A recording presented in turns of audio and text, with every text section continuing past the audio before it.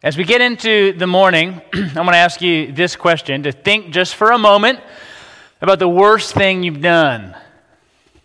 I know we don't like thinking about bad things, but just whatever you can think of. In many instances, there's likely a decent chance that you've done worse than what you're thinking of.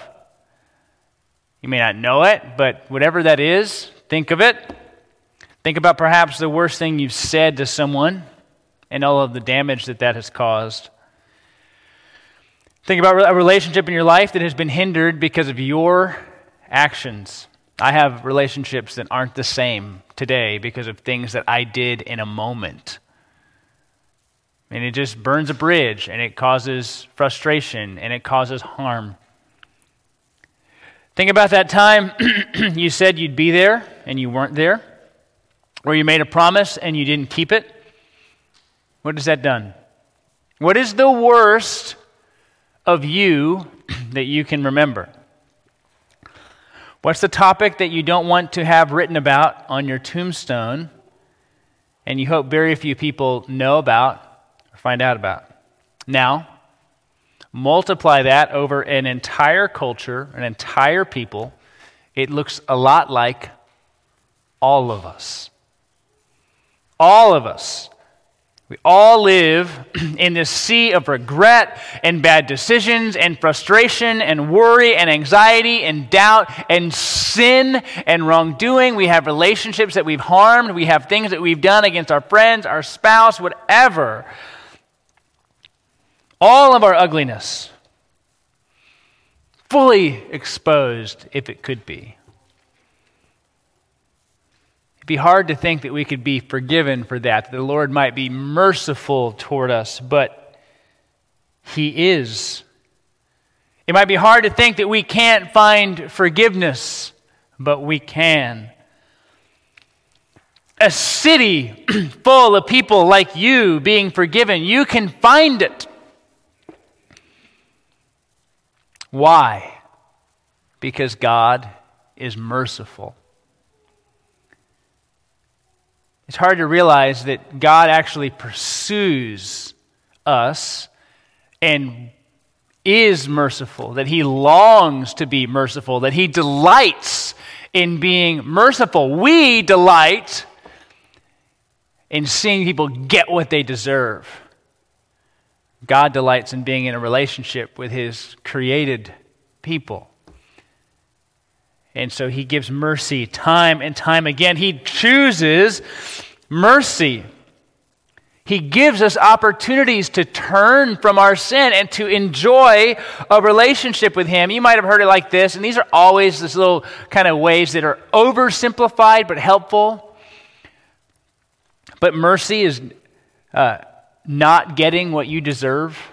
You've heard of the mercy rule in baseball, right? Like our kids are in Little League and the team's up by too much and there's no chance for them to come back. Mercy rule, right? Now we just call it a run rule because mercy sounds different. Or if you're playing that game, you know the game, you might call it Uncle, where you have somebody's hands and you're pushing back and forth and then you try to stay in it, but the moment you have to say mercy. Or if you've watched Black Panther and it's like tap out, right? Yield, and you have to yield and the other person has to then relent from the pain that was going to come. We're familiar in a sense culturally with mercy, but when we think about it in relationship to God, it changes our view and our understanding of what mercy is. Fundamentally, for us, it comes in the person and work of Jesus Christ, who took the punishment that we deserved upon Himself so that God might be merciful to us through faith in Him, faith in the work of the Son, that we could avoid the punishment that was coming for our sin. So today we're going to look at God's mercy in Jonah. This is the Old Testament. Jesus, though the Son, eternal as God, Father, Son, and Spirit, Jesus, the revealed Son of God, had not come into the world yet, and we still, though, see God acting in the way that He has always and will always be acting with His creation, which is mercifully. Jonah chapter 3, just verses 1 through 10. All of chapter 3, these are short chapters. They're 10 or 11 verses each, except for chapter 1. Jonah was given a call to go and preach. Remember that? Chapter 1, he ran instead of obeying. He gets thrown overboard at the end of chapter 1, and the fish swallows him up, gulp. And he prays. That was yesterday, or last week. And he has his prayer. He's not sure how God's going to restore it, but God is again restoring. And this fish vomits Jonah up on dry land, and that is where we enter. You might think, if you just think about the story and you think about human relationships, what comes next? Oh, punishment and God's anger. Right? Because you want the person who wronged you or who didn't listen to you, you want that person to feel it. You want them to know that they did wrong. And so you have to spend some time in the doghouse, don't you? You have to spend some time feeling bad about what you did. So the fish vomits Jonah up on dry land, and then the Lord can go, all right, get over there for a while and stand in the corner. But that is not what God does. And that is not how God acts. Look at Jonah chapter 3, starting in verse 1. Then the word of the Lord came to Jonah a second time, saying, Arise, go to Nineveh, the great city, and call out against it the message that I tell you. So Jonah arose and went to Nineveh according to the word of the Lord. Now Nineveh was an exceedingly great city, 3 days' journey in breadth. Jonah began to go into the city, going a day's journey, and he called out, Yet 40 days and Nineveh shall be overthrown. And the people of Nineveh believed God. They called for a fast and put on sackcloth from the greatest of them to the least of them. The word reached the king of Nineveh, and he arose from his throne, removed his robe, covered himself with a sackcloth, and sat in ashes. These are all signs of sorrow, sadness, and repentance, turning. And he issued a proclamation and published through Nineveh, by the decree of the king and his nobles, let neither man nor beast, herd nor flock taste anything. Let them not feed or drink water, but let man and beast be covered with sackcloth, and let them call out mightily to God. Let everyone turn from his evil way and from the violence that is in his hands. Who knows? God may turn and relent and turn from his fierce anger so that we may not perish. When God saw what they did, how they turned from their evil way, God relented, had mercy. He relented from the disaster that he had said he would do to them, and he did not do it.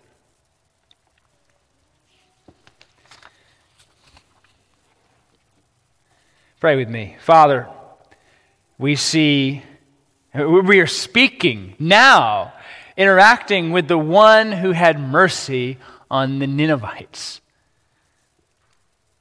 We are speaking to the same God who called Jonah.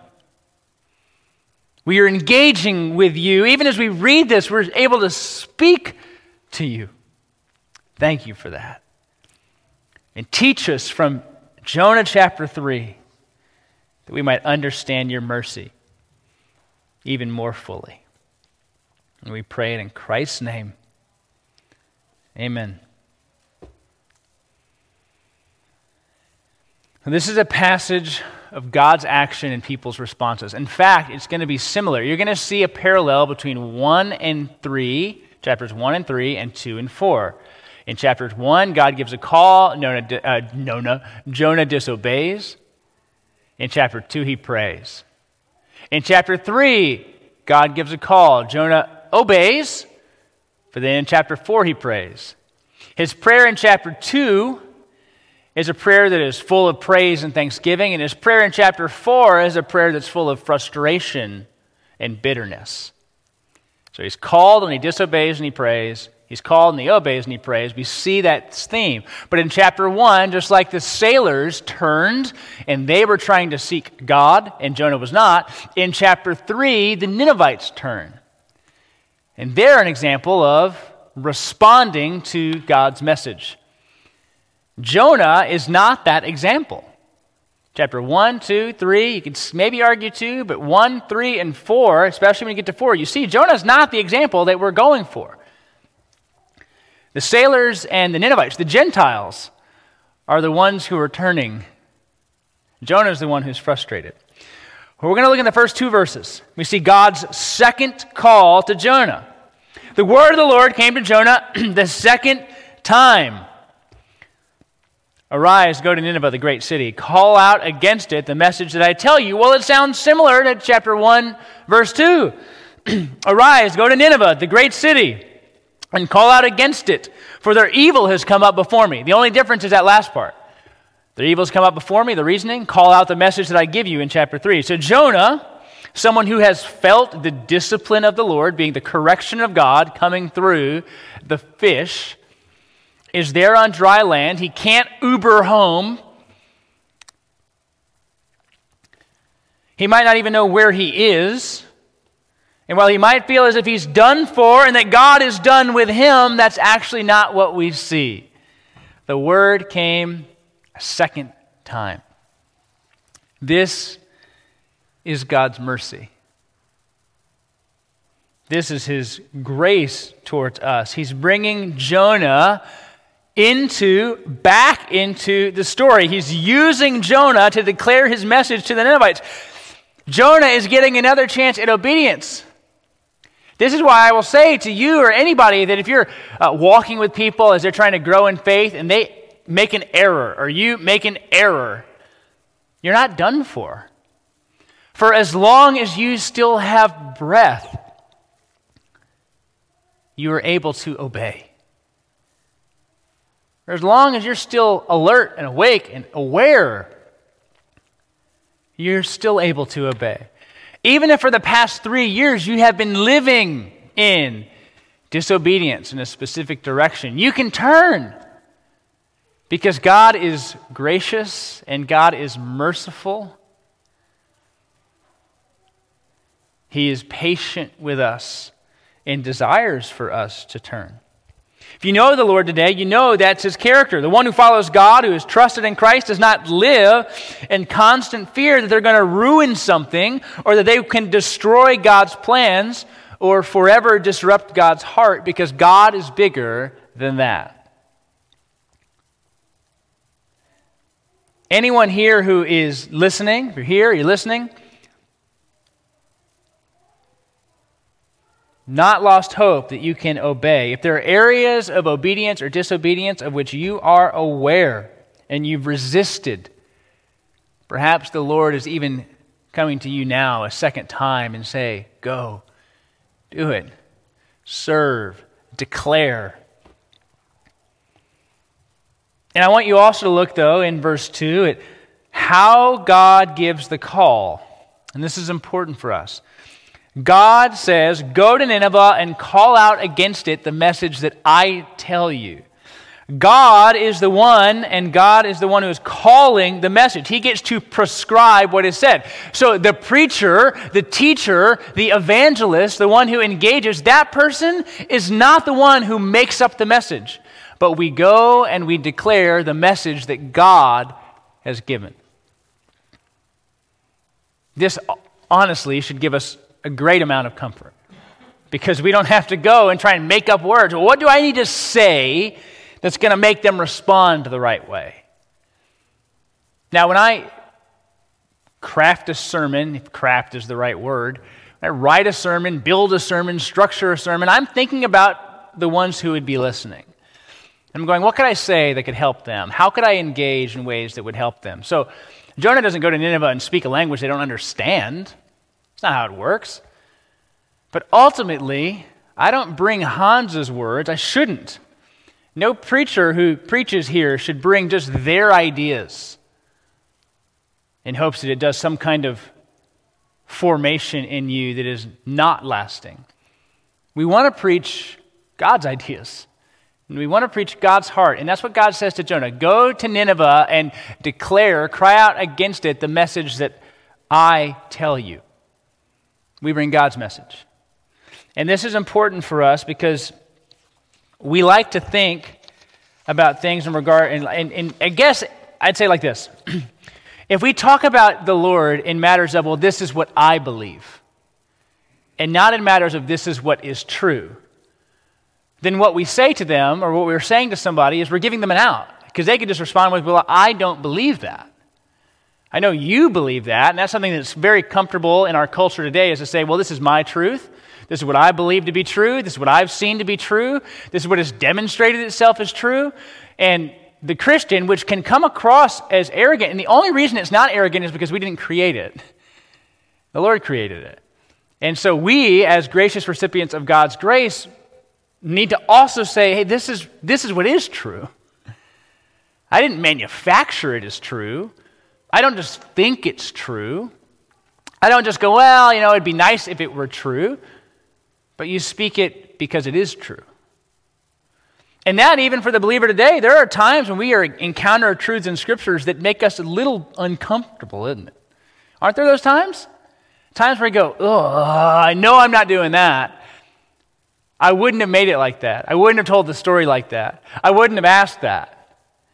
And so we too, and that's what keeps us in this humble position, we too are constantly realizing that there are things that are true that might be different than how we feel, or even might be different than what we want to be true if we could just write the story. We contend with truth. And we, as believers, are brokers, in a sense, in truth. That's our currency, things that God has said. We leave it at that. So Jonah is given a second chance, and he does take it. He wasn't thrown away as shot, to quote the Hamilton musical, for the three of you who got that. Verse 3, Jonah rose, went to Nineveh. According to the word of the Lord, Nineveh was an exceedingly great city, a 3 days' journey in breadth. And he went into the city, and he went a day's journey, and he called out, 40 days, and Nineveh shall be overthrown. So he goes according to the word of the Lord, and this city's called great, a 3 days' journey. And different ideas exist on what does a 3 days' journey mean? Because if you look at the unearthed Nineveh, you go, it doesn't take you 3 days just to walk through the city. That seems a little silly. Nineveh wasn't that big. But it was a large city. It wasn't the size of Houston or even the expanse of Spring. The walled portion of the city might have been a couple of miles, a few miles wide. 3 days?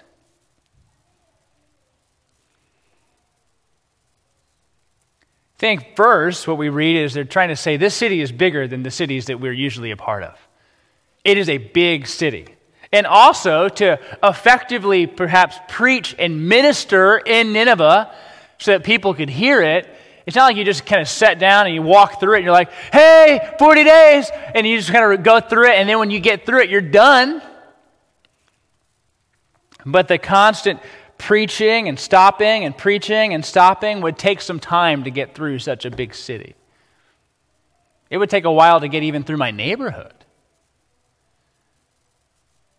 So we're learning about the expanse of the city, and Jonah goes into it, and he travels and he preaches God's message because God called him again, and Jonah goes this time and he preaches the message, 40 days and judgment will come. And I like this message because everybody will face judgment. It may not be in 40 days, but all of us meet the Lord. And those who have faith in Jesus will be judged based upon Jesus' faithfulness. And those who not place faith in Jesus will be judged upon their faithfulness. And without Jesus, faithfulness evades us. It escapes us. And so, though it may feel as if our judgment is delayed, 40 days is pretty quick. All of us face that message. 40 days. When you die, it is appointed for men to die once, and then comes judgment. When you die, you meet the Lord. So what happens then? That's why we want to look to Jesus. And that's why we also can look to the Ninevites. My argument here for us is we will see a lot of ourselves in Jonah, but we should see a lot more of ourselves in Nineveh. Evil people who didn't know the Lord, but God sends a gracious messenger to go and hear a message that transforms. I have much more in common with a Ninevite than I do with Jonah. I was an outsider. Ephesians chapter 2 describes us as such, especially for Gentiles. Aliens, away from, outside of the promises, but God, being rich in mercy, made us alive. So the message goes, and the word travels quickly. Verses 5 through 9 shows us their response. Jonah has responded to the Lord. Jonah has preached. Now the Ninevites are responding to the Lord's message. The repentant response of Nineveh. And there might have been events in the past that made Nineveh attentive, sensitive to the message that was coming. We aren't precisely sure, but we do know that these cultures were exceedingly religious, and when a prophet gives a message, they might be apt to listen. But after the message, we see different responses, and then we are given the reason. It looks like there's a summary statement in verse 5, and then what happens with the king in verse 6. So the summary statement is verse 5. The people in Nineveh believed God. They called for a fast. They put on sackcloth from the greatest to the least. Then we go to the king. The word reached the king of Nineveh. He arose from his throne. He removed his robe. He covered himself with sackcloth and sat in ashes. He is mourning over his sin. He is showing, visually, he is showing how he feels about what is coming. He issues a proclamation, and he publishes it through Nineveh. By the decree of the king, let no man nor beast, all of us, herd nor flock, taste anything. Everybody's fasting. Animals, adults, we're all fasting. Let them not feed or drink water, but let man and beast be covered with sackcloth. Let them call out mightily to God. Let everyone turn from his evil way and from the violence that is in his hands, because the Ninevites were a violent people. And then verse 9, who knows, God may turn and relent and turn from his fierce anger so that we may not perish. Verse 5, we see the people's response, and we see cultural repentance. This escapes us because we as Americans live in an incredibly individualized culture. We look at our lives as this is my decision, this is my faith, I own it, and we feel very little corporate responsibility even for one another. And even as church members, we often feel very little corporate responsibility for one another. We look at other people's successes as their successes and other people's failures as their failures. We have a very hard time saying we or our. It's me and my. And so when we look at something like this, we go, yeah, right. All the people felt bad about it? But perhaps you've been in cultures that are, we say, collectivistic, where they care about one another, and they have a much larger communal identity than they do an individual identity. Where your last name kind of comes first, and your first name comes last. You're identified with your family and with your people much more than you're identified as an individual. And in many parts of the world throughout all of time, that is how people operated in the group. And in many parts of the world even today, that is how they operate, as a group. And they think about things as a group. And you may not even think this in the Bible, but if you read the book of Acts, you see groups and families turning to the Lord. Acts chapter 10, Cornelius' household, he invites over the people in his life to come hear the message. In Acts chapter 10, it seems like the Holy Spirit came on all of them who showed up. That they had this entire response together as a people to the gospel. Now, the response is individual, but the impact, of course, is the group. And the Lord is going to use that. And so, before we get a little snooty and might go, yeah, but how do we know their conversion was real? We don't have a time machine to go, well, this person's real, this person's not, this person's real, this person's not. But honestly, we shouldn't be the ones who are trying to determine how accurate and authentic someone's conversion is anyways. Like, who made us the person to kind of go, well, how do you do that? So the people of Nineveh turn. Were there people who probably just turned externally? Sure. You want to say that? Sure. Were there people who probably turned honestly? Yes, absolutely. Why? Because you see the response of the Lord. He relented. And the Lord is not a fan of lip service, is he? He's never been a fan of people just kind of doing whatever they want. He goes, oh yeah, I'll honor that because you're externally pleasing to me. That's not what he does. So clearly there was a heart response from the people, and the Lord saw that and was merciful on that. And they turn as they hear the judgment that is coming upon them, and they're broken over their sin. Have you ever been broken over your sin? Bothered by it? Uncomfortable? Because you realize that you've harmed others? That you've disparaged them? That you've diminished them? That you've exalted yourself over them? That you have said things that hurt? That people walk on eggshells around you because they're afraid of offending you? Because they've felt your wrath? That your coworkers might say things about you, or your church members might say things about you, or you've been the one who has said things about others, and right, all the ways that we realize that we have, you start to sit there for a while and think of the ways in which you've failed. I think brokenness is an appropriate response. And the consequence of what we've done, meaning God's response, is just to bring discipline and punishment upon us, judgment upon us. It is a just response to our sin. They see it and they turn. Messages of judgment don't often come across as pleasant. They aren't that way at first, because to realize that we receive death for sin is a painful realization. To think that God will bring judgment on us, on our home, or on our people is not a good thought. But recognizing that judgment is coming is gracious. The Lord has revealed how it will go. He has not hidden that.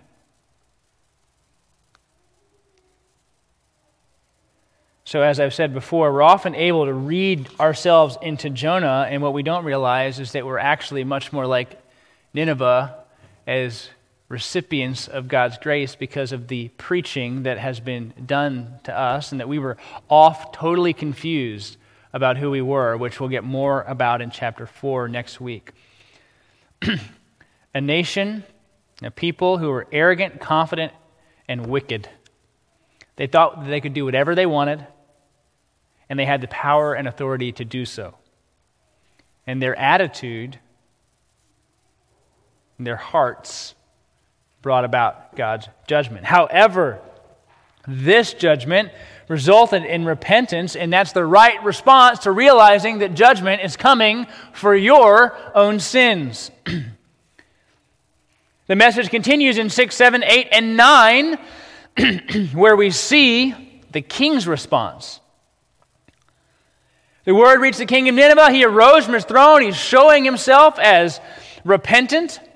And then he tells everybody, by the decree of the king, let neither man nor beast, herd nor flock taste anything. Let them not feed or drink water, but let man and beast be covered in sackcloth. Let them call out mightily. Let everyone turn. And then verse 9, and this is what I love about verse 9, is the reason given. Who knows? God may turn and relent and turn from us, turn from his fierce anger so that we may not perish. Who knows?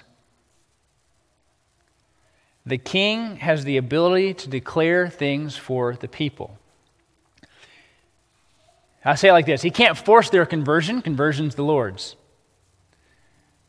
But he could force or create conditions.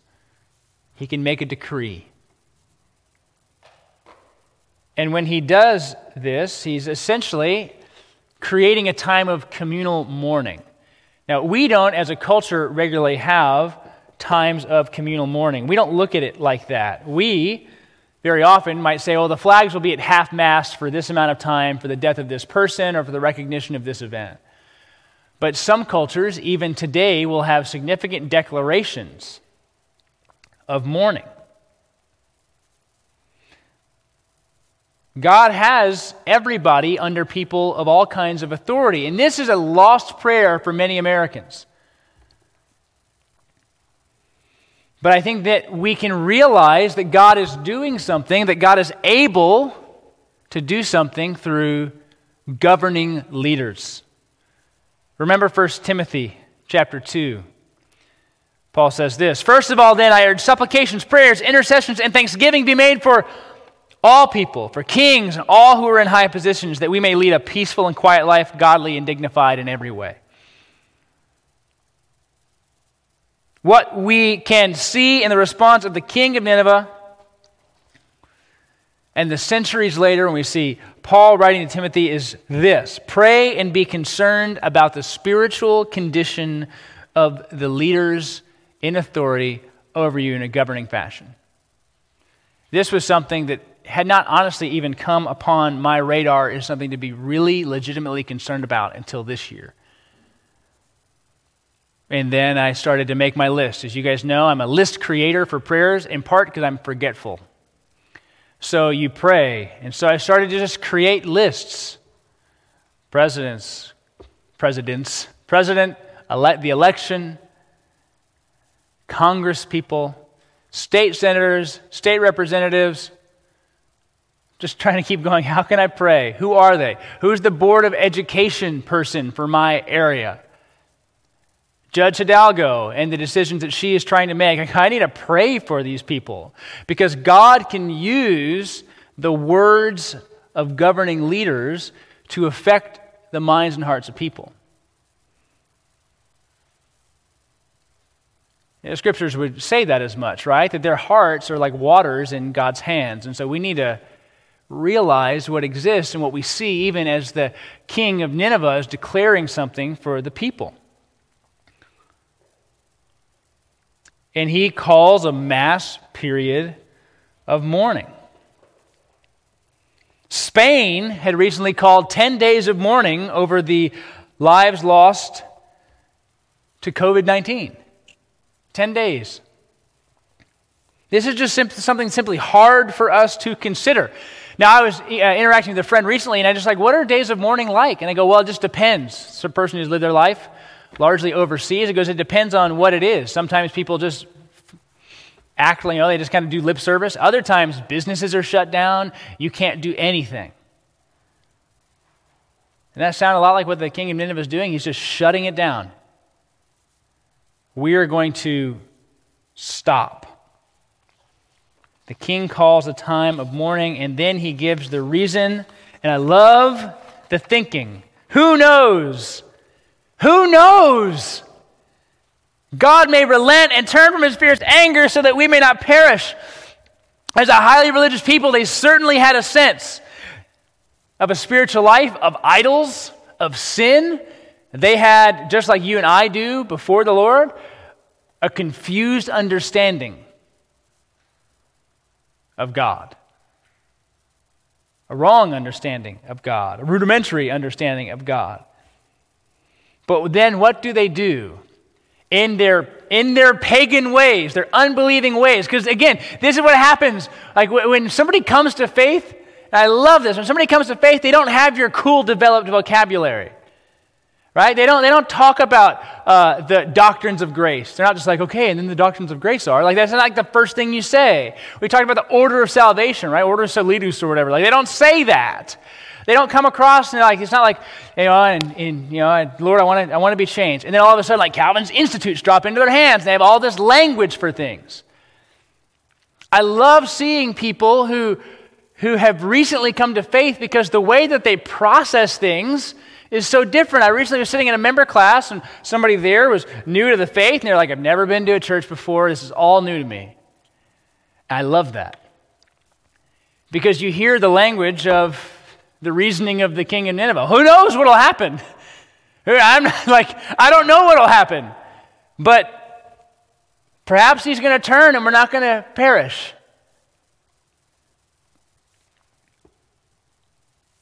They're throwing themselves upon God's mercy. They're hoping for it, and they're responding in the way that seems fit. But we, people who follow Jesus, we know the bigger picture. We know the question is not who knows. I know. I know what God does. Jonah knows what God does. That's going to be the big kerfuffle of chapter 4. That's the problem with chapter 4. He knows what God will do.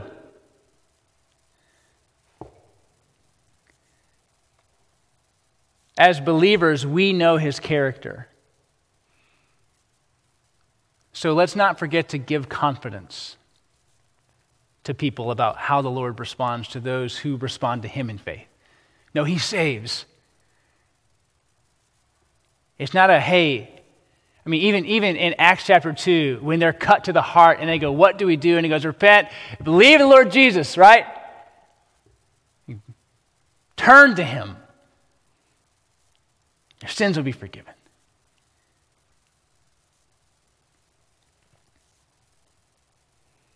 Because we can have confidence about what God does. We know what God does. Jonah knows what God does. So these questions, will God love me? Will God forgive me? Can I really be restored from all this? Do you know all the wrong that I've done? I don't think you know, Pastor. I don't think you're aware of what I've done. If you knew, I was recently talking with a friend who had to follow up with somebody who was feeling bad about things they did like 15 years ago. Just bubbled up. If you knew what I did, you go, I don't need to know what you've done because I know what Christ has done. That's fine. I don't need you to list all your sins out to me. God doesn't even need you to list all your sins out to him. He's not like, oh yeah, thanks, hold on. He's not comparing your list to his. His list will always be more thorough. His knowledge of you will always be better than yours. And so he's not trying to get you to get to his level of knowledge. His goal is to show you the Son, and you will be forgiven. That's what we see in verse 10, his relenting. When God saw what they did, how they turned from their evil way, God relented. He had mercy on the disaster that he had said would come to them, and he did not do it. Now, sometime later, and Nahum prophesies about this, I believe, but sometime later, Nineveh does receive that judgment. They don't stay turned. But this generation turned. This is our God. We know this and we see this. So I want to ask you one question. How have you responded to God's mercy? How have you responded to God's mercy? Consider what we've seen even thus far. God is merciful to Jonah. He delivered him, and he's given him another opportunity at obedience. Where has he done the same for you? For those who have faith in Jesus, who are saved, who are his, does the realization of God's mercy towards you lead you to worship and to rejoice, to be glad, maybe even to smile? Because you have been given a position that you could have never climbed up to. You're seated with Him in the heavenly places. There's nowhere else you could be. You are with Him. When Paul talks about that, he talks about it like it's going on right now. You're like, well, I kind of just standing right here, 19315 Ella Boulevard. I don't feel like it. No, you are with Him. We should rejoice because we've received the mercy of God. But we also see God is merciful to the Ninevites. He held back His anger. And today in Christ, God's wrath was put on Jesus. He has placed our punishment upon Him. Jesus has taken it. You cast yourself upon the mercy of God by trusting in Jesus. By saying, I need that. God, might you relent. And you don't have to go, who knows? And your wording doesn't have to be perfect either. Because God is loving, God is gracious, God is forgiving, God is good. How have you responded to God's mercy? How has it changed your obedience, your worship, your countenance, your repentance? Because this is the beautiful God, and this is the hope of the gospel, that you are never too far gone, too sinful, or too hopeless. Jesus died for you. Are you able to find forgiveness? Who knows? We know.